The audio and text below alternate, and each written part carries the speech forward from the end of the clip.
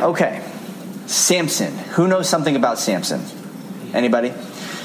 Does anyone know what Samson was supposed to do in his life? Anybody? Yeah. Grow out his hair. Grow out his hair. Why? Dedication to God. To dedicate it to God. Right, exactly. Samson was what we call a Nazirite, okay? So that basically was a fancy word for a person who was set apart for God. And not just a Nazirite, like so you could choose to be a Nazirite. So a person can say, I'm going to abstain from alcohol, like he did.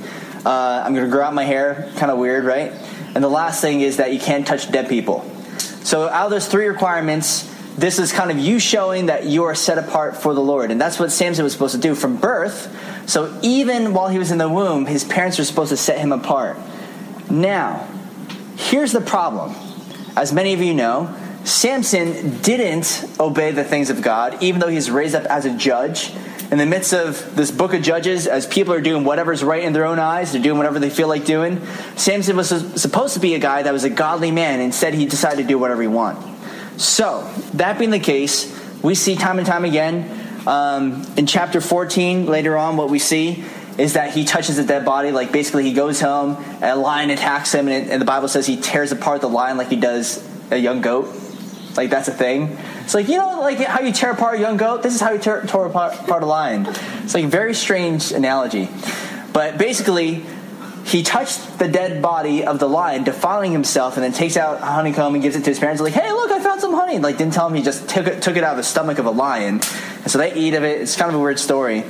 But time and time again, Samson fails to follow in the ways of the Lord. So, that being said, everyone look up here. How many of you grew up in Christian homes?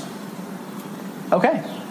How many of you would say that your Christian home parents want you to grow up in godly ways, right? Samson is in the midst of trying to figure out who he is. I think one of the things about growing up in a Christian home is you want to figure out who you are, right? And it's hard to do that as your parents are telling you exactly what you're supposed to do. So naturally you have this distance of like, well, how can I trust my parents because they're not always right? Like sometimes I'm right and they're wrong, right? So you start having those arguments. And Samson decided, well, you know what? What's so bad about, going and getting a wife from the people of the Philistines who were the enemy of Israel? He's like, yeah, that's not really a problem. So he tells his parents, and his parents are like, really? Like, there's no one good at church? Like, don't you go to youth group? You can't choose one of those nice, girls from the youth group? Instead, he's like, nope. This one pleases me well, so you got to get her for me. That's his command to his parents. Breaking time and time again his parents' heart. Okay, so he's trying to figure out who he is. And maybe you're in that stage right now too, where you're not really sure who you are. Your friends are asking you to do certain things that maybe your parents aren't okay with. And maybe your youth leaders aren't okay with, but you're like, is that the most important thing? To do what my parents think is okay? Because sometimes they're wrong. They don't know best. And you start thinking of survival as the fittest. If I'm going to roll with these groups of friends, then I should do what they tell me to do, right? So now we start making mistakes. And when you make a mistake, you're constantly faced with the question of, who do I want to be? Do I want to be this when I've made the mistake? But it really wasn't that bad. At first it was kind of bad, but it was not really that bad. Or do you want to roll with this group of stiff, very solid Christian people that read the Bible for fun all day, right? Growing up, I never thought I'd be a pastor just because I didn't like reading the Bible that much. I did it because I was supposed to, but I don't know. When I saw pastor friends that I knew, it seemed like all they did with all their time is just read the Bible. So then I was like, well, I'm not that, so I'll probably never be a pastor. But the difference was for me, when I started to look at the Bible as not reading any textbook, but I saw it as I'm actually getting to meet with the God of the universe, that's when everything changed. And I think that happens today too, when we're talking about a story that's thousands of years old about this guy named Samson. But I think there's principles we can pick up today that actually, as you're reading it, maybe this is happening to you, maybe not. But there are times that you'll read the Bible and you're like, I think God is speaking to me. This verse is for me. And it's not just something, it's not a coincidence that I'm going through this in my life. And it just so happens I'm stumbling upon this verse that is exactly speaking to my situation. So that being the case, we know that Samson is looking for a wife amongst the people of the Philistines. And that was a big no-no, right? Here's a picture of Israel being complacent in their sin. All before this story, in the beginning of Judges, you have Israel constantly crying out to the Lord saying, oh, we've sinned and we're in bondage, we're enslaved by this evil people. And because of that, they're constantly, crying out to the Lord, and the Lord delivers them, raises up a judge. But here you have a case where people are fine. Like, the Philistines are holding the people of Israel in bondage, but it's not really a big deal anymore, right? And this is what happens in our spiritual life, right? When we start to become complacent, we're no longer bothered by sin. We've numbed ourselves. And we're like, I don't know. Is it really that big of a deal? And sometimes what God has to do is sovereignly, he has to be able to stir up the pot. He has to be able to take what's happening in your life and stir things up so you recognize that you are a slave of sin. You are in bondage, and it only leads to destruction. And this is what happens, unfortunately, with this guy named Samson. Let me ask you a question, though. What's really bad? We all know that verse in the Bible, right, that says, do not be unequally yoked. And when I was growing up, I thought that was talking about an egg. So I never knew what that was talking about. It's just like, unequally yoked, you crack open the egg and you look at the yolk. But when it's talking about that, it's talking, obviously, about having two different oxen or whatever. You have this yoke of wood that's on your shoulders, and you're carrying a load behind you. So to be unequally yoked means that you take an ox and then a rabbit. Right? So something that's a completely different animal, and you're still pulling a load. If you do that, what's the problem? What's the problem if you have an ox and a rabbit and you have a wooden beam and you're carrying a load? What's the problem with that? What's that? Well, it might move, right? What's that? A lot slower. A lot slower? It could pull to the other side. One person is carrying. Yeah, one person's carrying all the weight. Right? The rabbit's not even going to touch the ground. It's going to be floating. And that's what it means to be unequally yoked. You're taking all of the burden of this life upon yourself. The burden of the spiritual life. So, you still got to think about it, though. What's really wrong about, a believer and an unbeliever being in a relationship? What would you think? What would you have to say if you had to guess? Yeah. Different boundaries. Different boundaries, different morals. What you got? Oh, your lives are just both going in different directions. Thank you. That is amazing. That was great. That was really wise. So, here's the thing. I heard a pastor say, so listen, if you're in an unequally yoked relationship, I'm not I don't know, so this might be you. All I'm saying is, a pastor once said, on the radio or something, I listened to a program where he said, being in an unequally yoked relationship is lacking in intimacy in anything that really matters in life. It's whoa, that's crazy. So a friend of mine, I hang out with unbelievers all the time just because I want to be around real people. Not to say Christians are fake people, but you know what I'm saying? You want to live in the world. You want to be able to look at people in the eye and be what do you actually believe? So you're not a believer, you're not a Christian. Why? Why don't you believe in God? Have you been outside? Look at the stars. It's hard to do it right now, but I don't see how you live life without believing that God exists. Life would not make sense, okay? So I want to be around those kinds of people. And one of my friends was asking me, he's so in your religion, are you not allowed to be in a relationship with someone outside of your religion? And what I said to him was this: well, for me, it's not really you're not allowed, but how could I be in an intimate relationship with someone who believes that the most important thing in my life is a joke? So if I really say that the number one thing about me is I'm a believer in Jesus, his life is the only thing that matters, I'm synonymous with his life, and I love him, and he's the first thing in my life, how can I be joined to somebody else and they believe that that's all a lie? Imagine making decisions in your life. Imagine God speaks to you and says, you know what? I want you to be a missionary. I want you to go over to I don't know, the Dominican Republic, and I want you to be a missionary there. And he speaks to you very clearly. How do you do that if you're in an unequally yoked relationship, right?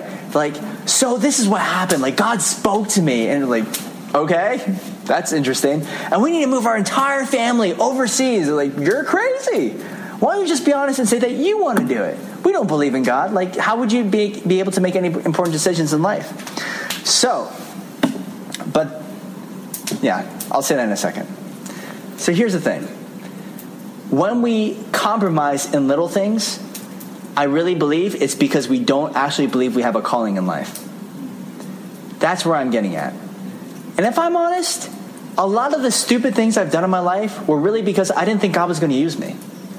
If I knew God was going to call me to be a pastor, of course, I'd probably read the Bible a lot more, study theology books, or like be prepared or something. But I didn't believe that. And so I wasted so many years of my life just searching for who I am, trying to figure out my life. But the more you look inward, the more depressed you are because there's nothing there. But the more you look to God, He's the one who created you to be who you are. So here's the thing. A lot of people are trying to figure out themselves, right? But here's the problem. We change every day, right? Think about the very first person you've ever liked. Think about that person in your mind's eye. Now imagine being married to that person for the rest of your life. Right? Yeah. But when we first liked it, we were so convinced this is the one. And maybe that is for like one person here. The majority of us, it's like the very first person you like, it would be a nightmare to be married to them. No offense to anybody here. But the point being that our identity seems like it's always in flux, right? I'm not the same person physically that I was when I was little. I'm not the same person mentally, emotionally. Any of that is different. So, what makes me me? Well, Moses asked that question when he went up to God on the burning bush. Remember that conversation? God's like, I'm sending you to go deliver the people of Israel. He tried that once. He tried killing an Egyptian, and then all the people hated him. So he left, and he's discouraged. And then God says, I want you to go. And he says, well, who am I? And how does God respond? Moses, you got this. I believe in you. He didn't say any of that. He said to Moses, I am who I am. Because it's only when you seek your identity in God that you know who you are. That being the case, come on in. So that being the case, a lot of people, I think, because they're not willing to seek their identity in God, they live their entire lives being somebody else. So imagine, like, when you think of any tool, you think of, like, any object that's made for something. Like, think of a hammer. A hammer is made to do things, right? So if somebody crafts a hammer, it's so that you can pull out nails. You're able to hammer some nails into the wall. But I think it'd be pretty obvious that if you took a hammer, you're like an Aborigine, you've never seen it before, and you start using it as a toothpick, you're misusing it, right? You might be able to get the job done, but probably it wasn't used for its intended purpose. And if God actually created you, then He created you for a purpose. And if He created you for a purpose, then only God knows why you were made. And if you ask anybody else why you're here, you're going to be confused. So that's what I'm saying. So, that being the case, Moses sought his identity in Christ, and Samson did not. And instead, he was kind of just obeying whatever he wanted to do. His own passions, his own desires. But now let's go over to chapter 16. Flip over a page. And we're going to start looking at the ways that he compromised. Okay, so chapter 16, verse 4. It says, afterward it happened that he loved a woman in the valley of Sorek, whose name was Delilah. And the lords of the Philistines came up to her and said to her, entice him and find out where his great strength lies, and by what means we may overpower him, that we may bind him to afflict him, and every one of us will give you 1,100 pieces of silver. So now, after this whole fiasco of like trying to find this woman, and then eventually she finds out the answer to this riddle, he gets ticked off, and then he like leaves her, and then her dad basically like, oh, I don't think he likes you anymore. So then he gave her in marriage to his best man, Samson's best man, at the wedding. And then when Samson comes back, he's like, so where's my fiance? And he's like, well, I thought you hated her, so I gave her to be your best man's wife. But her younger sister, she's pretty good looking. So like that's actually what he says. And Samson's just like ticked off. So then he finds another woman named Delilah. And the thing about Delilah was that she was a secret agent, right? She was the person, and you guys know this, but she looked like on the outside, like she wanted to love Samson, appreciate Samson, but inwardly she was trying to entice him. And this is the danger about sin, and this is the danger about lust, okay? And you guys probably heard this before, but lust is what can I get out of someone, whereas love is how can I give to somebody else. And so many of us Well, compromise being in a getting situation, a getting relationship, because that's all that we know. We've never really been loved before.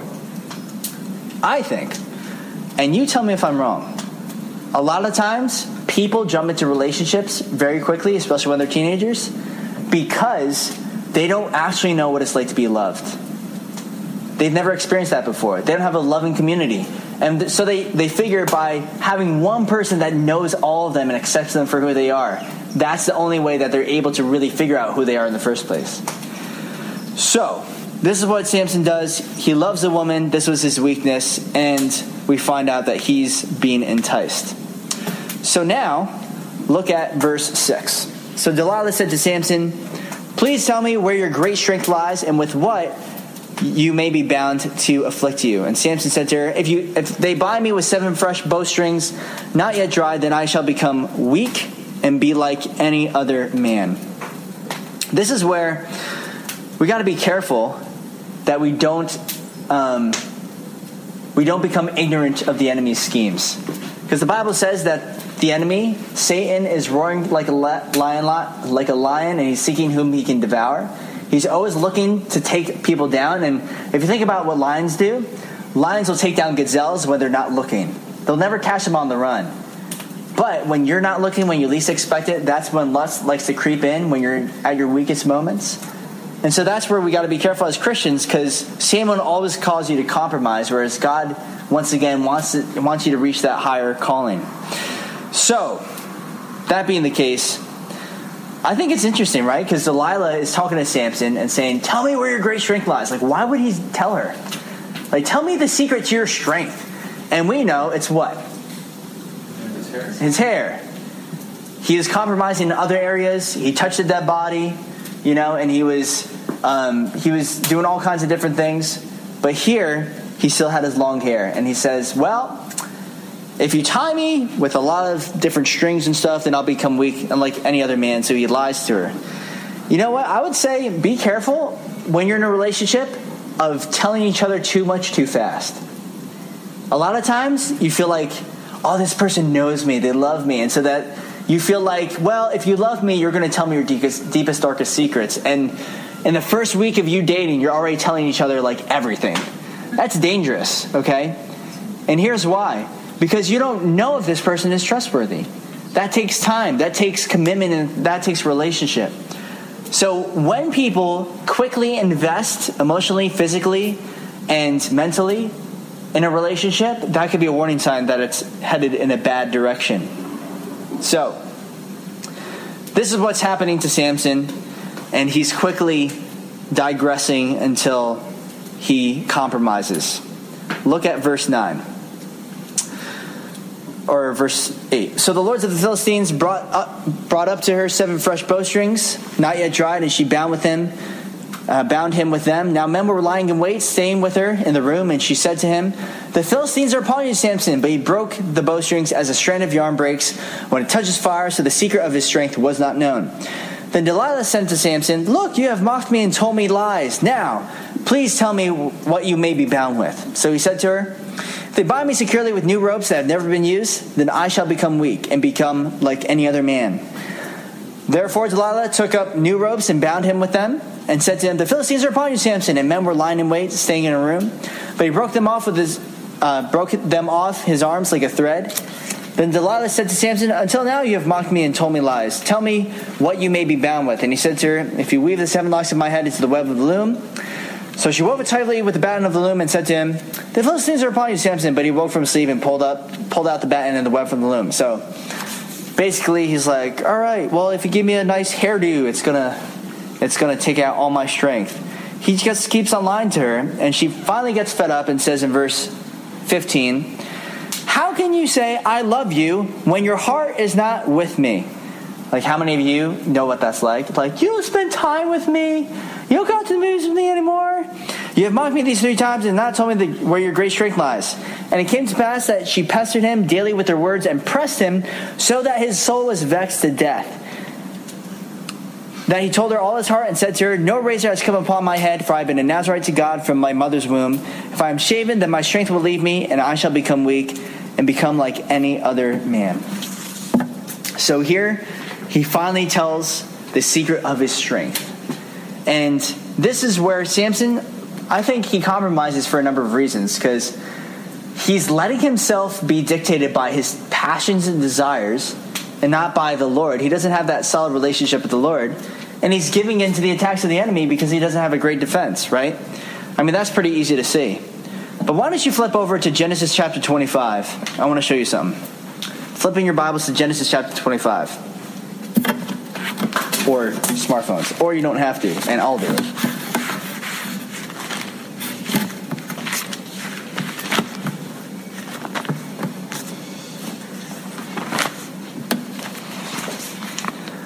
So, there's a story of Jacob and Esau. You guys may know the story.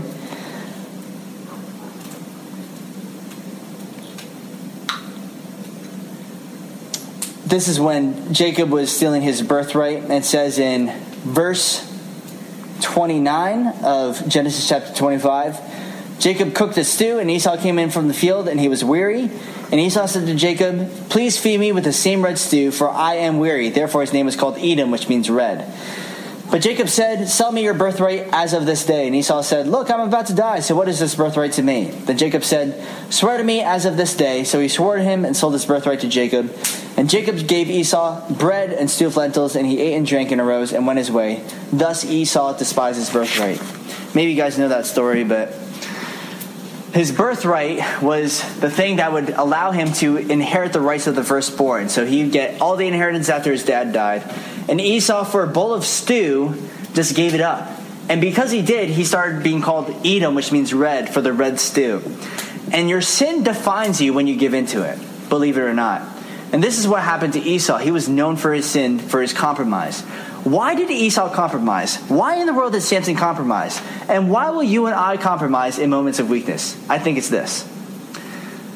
People will sell themselves cheap when they don't believe the things of God are worth waiting for. You and I know it's true.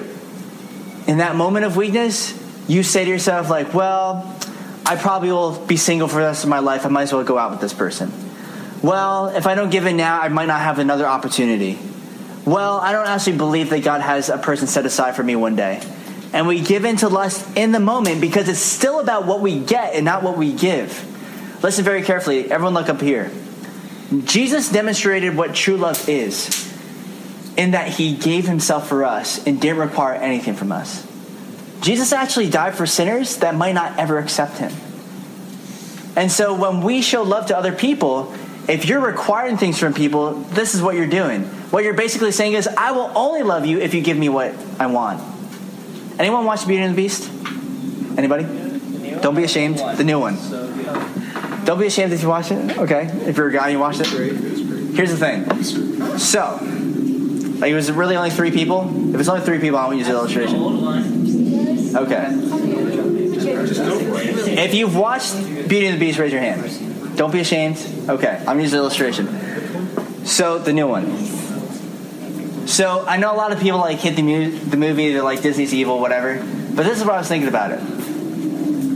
In the world, what people say today is you have to love yourself, you have to believe in yourself, and that's what will really make you happy. In the movie of Beauty and the Beast, that love is depicted in that person Gaston. The person who loves himself, is all about himself, wants people to look at him. That's Gaston, and we hate that, right? We're like disgusted by that. And then true self-sacrificial love exists in the Beast when he tells Belle to go rescue her dad.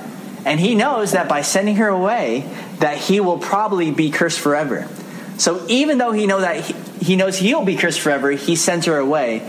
And when you watch that, you're like, that's what I want. I think even a secular person watches that, it's like, that's the kind of love that I want to receive. And Jesus really gives that love to us.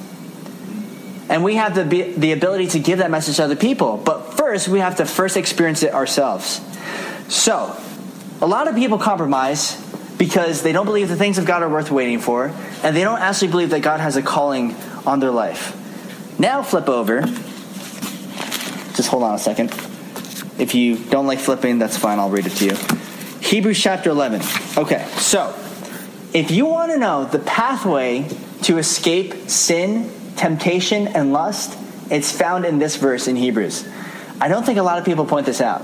So that's why I'm pointing out to you. You get to know the secrets of the Bible. Ready? Hebrews chapter 11, verse 23. It says, by faith, Moses, when he was born, was hidden 3 months by his parents because they saw he was a beautiful child and they were not afraid of the king's command. By faith, Moses, when he became of age, refused to be called the son of Pharaoh's daughter. Instead, he says this, choosing rather to suffer affliction with the people of God than to enjoy the passing pleasures of sin, esteeming the reproach of Christ greater riches than treasures in Egypt, for he looked to the reward. Here's how you can escape sin. If you are dying to yourself, if you're sacrificing yourself for others, it's impossible to indulge in sin at the same time. You can't indulge in lust and be giving yourself to somebody else at the same time. Here's what Moses did. Apparently, according to historians, they believe that Moses could have been the next Pharaoh if he just waited long enough.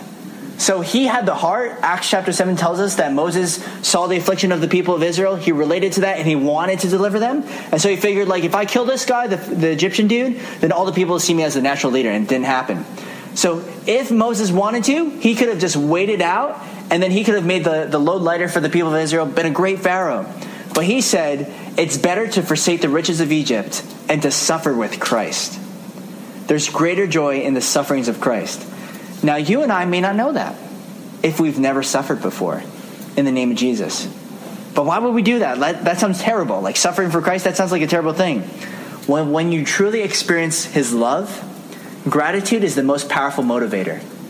Because when you're grateful, there's no amount of gratitude you can repay to God that will ever be enough. So here's the thing. When we're listening to a love song, especially a love song that one of you guys have written, and it's about somebody else, most of us get weirded out, right? Especially when they're like, you are my everything. I would die for you, right? You listen to that song, you're just like, oh, that's weird, right? Why are we weirded out by that? Because we feel like we're exaggerating when we're talking about somebody else, right? So you say that and you're just like, I don't really think they're worth your life. But here's the thing. When we sing worship songs, we should actually be the most passionate worshipers, because you'll never, with your words, be able to exaggerate about God. The only problem is, when we sing worship songs about God, we're like, okay, it's time to write a worship song. God, you are great. We are going to heaven. Amen. Like, we are like the least creative people, because have we really truly experienced what the love of Christ is like? When you have, you realize that there's no way that we could ever repay his love. And that gratitude drives you away. Like, how in the world could I ever compromise with things that are so lowly and fleeting and temporary when God has eternal rewards for me in heaven? And he demonstrated that by dying on the cross. So, let's continue on and see what else happens. So, after the band loom, she said, how can I love you when your heart is not with me? We'll read verse 16. And it came to pass when she pestered him daily with her words and pressed him that his soul was vexed to death. He told her all his heart and said to her, no razor has ever come upon me. We read that. Verse 18. When Delilah saw that he had told her all his heart, she sent and called for the lords of the Philistines, saying, come up once more, for he has told me all his heart. So the lords of the Philistines came up to her and brought the money in their hand. Then she lulled him to sleep on her knees, called for a man, and had him shave off the 7 locks of his head. Then she began to torment him, and his strength left him. And she said, the Philistines are upon you, Samson. So he awoke from his sleep and said, I will go out as before at other times, and shall shake myself free. But, here's the key verse, everyone pay attention. He did not know that the Lord had departed from him. That, I think, would be like the saddest thing, if you didn't even recognize that the Holy Spirit had left you. His power had left you. And here's the thing. How many of us persist in our sin because we don't see God striking us with lightning? Like, God hasn't put an end to it, so it's like, oh, God must approve. It's really not that big of a deal. Forgetting the fact that God is long-suffering and his mercy towards us is good, and he's giving us plenty of time to repent.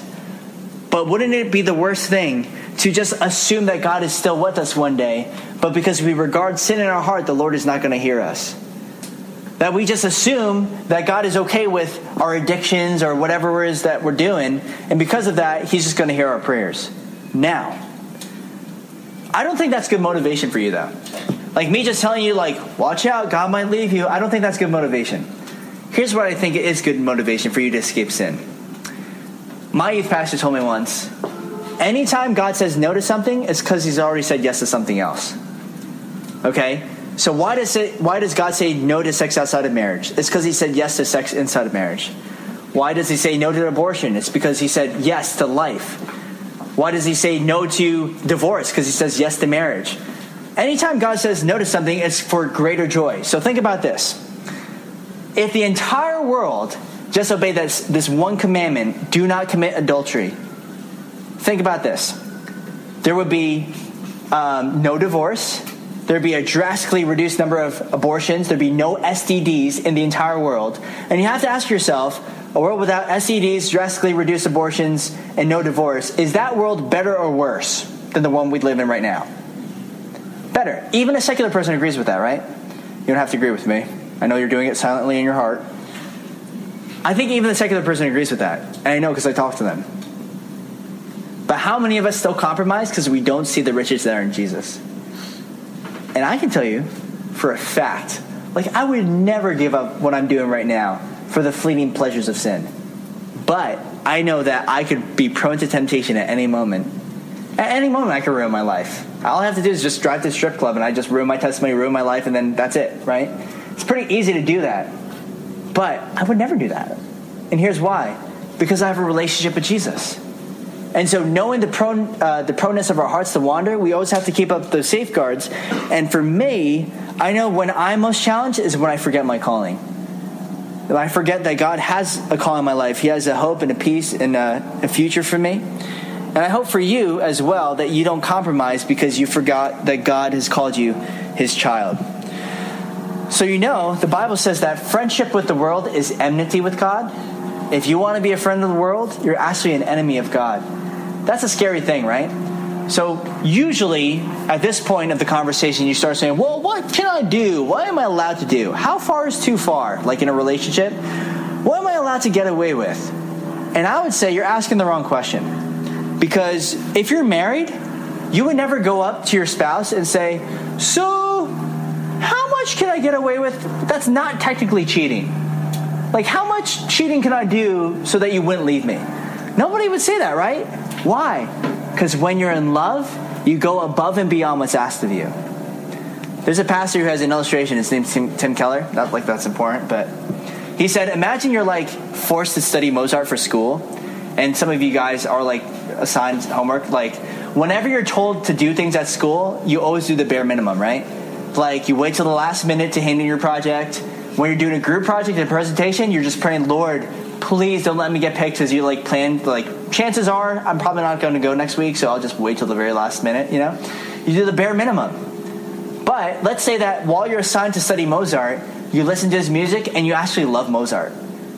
Now you're listening to everything he's ever written. You're starting to practice piano, all because you're in love. And when you're in love, you go above and beyond what's asked of you. So you never ask the question am I allowed to get away with this? It's I don't even care about that. I want to do what's well-pleasing to the Lord. And when you live that kind of life, that is the full and the abundant life. Whereas Satan, his entire scheme is to get you to believe that the things of this world are actually satisfying. I hear a lot of people talk about living for the moment, a lot of people just want to do it for the experience or to feel high or to feel loved. But here's the thing. Living for the moment, I believe, really just means that you don't believe that there's any particular moment worth living for. Because when you live in the moment, live for the moment, what you're basically doing is you're saying, there is no future. There's nothing awaiting me that's going to be worth waiting for.